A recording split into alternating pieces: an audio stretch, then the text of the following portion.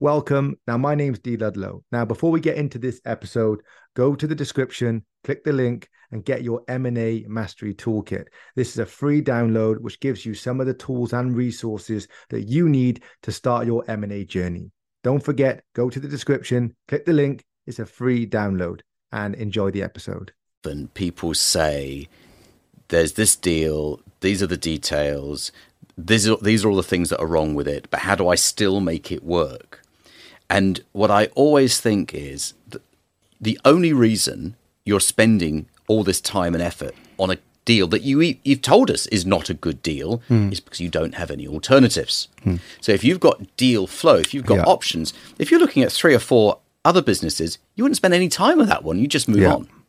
100%. Deal flow is the most important, right? If there's no volume, then you've got a lack of choice, which usually means you will try and force a deal to happen. And I notice a lot of people in the business buying space, they're scared to invest in deal flow.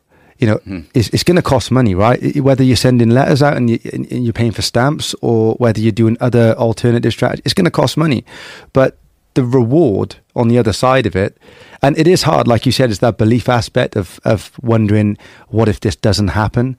But if you approach this, you give it time, it's the most rewarding thing I've ever done. And I've invested in tons of asset classes. I tried many things. This is by far the most rewarding. You're buying income. And in life, the two things you invest in, the two outcomes, one, some sort of capital appreciation, or you're going to get income. And income's a thing that gets you through month to month and allows you to have certain lifestyle and all the things that come with it. It's all good having capital growth across assets, etc., but you're waiting for it, and you're either going to refinance it or sell it. To me, income's the most important thing, and that's the reward you get when you buy a business, is you get access to income that's pretty good.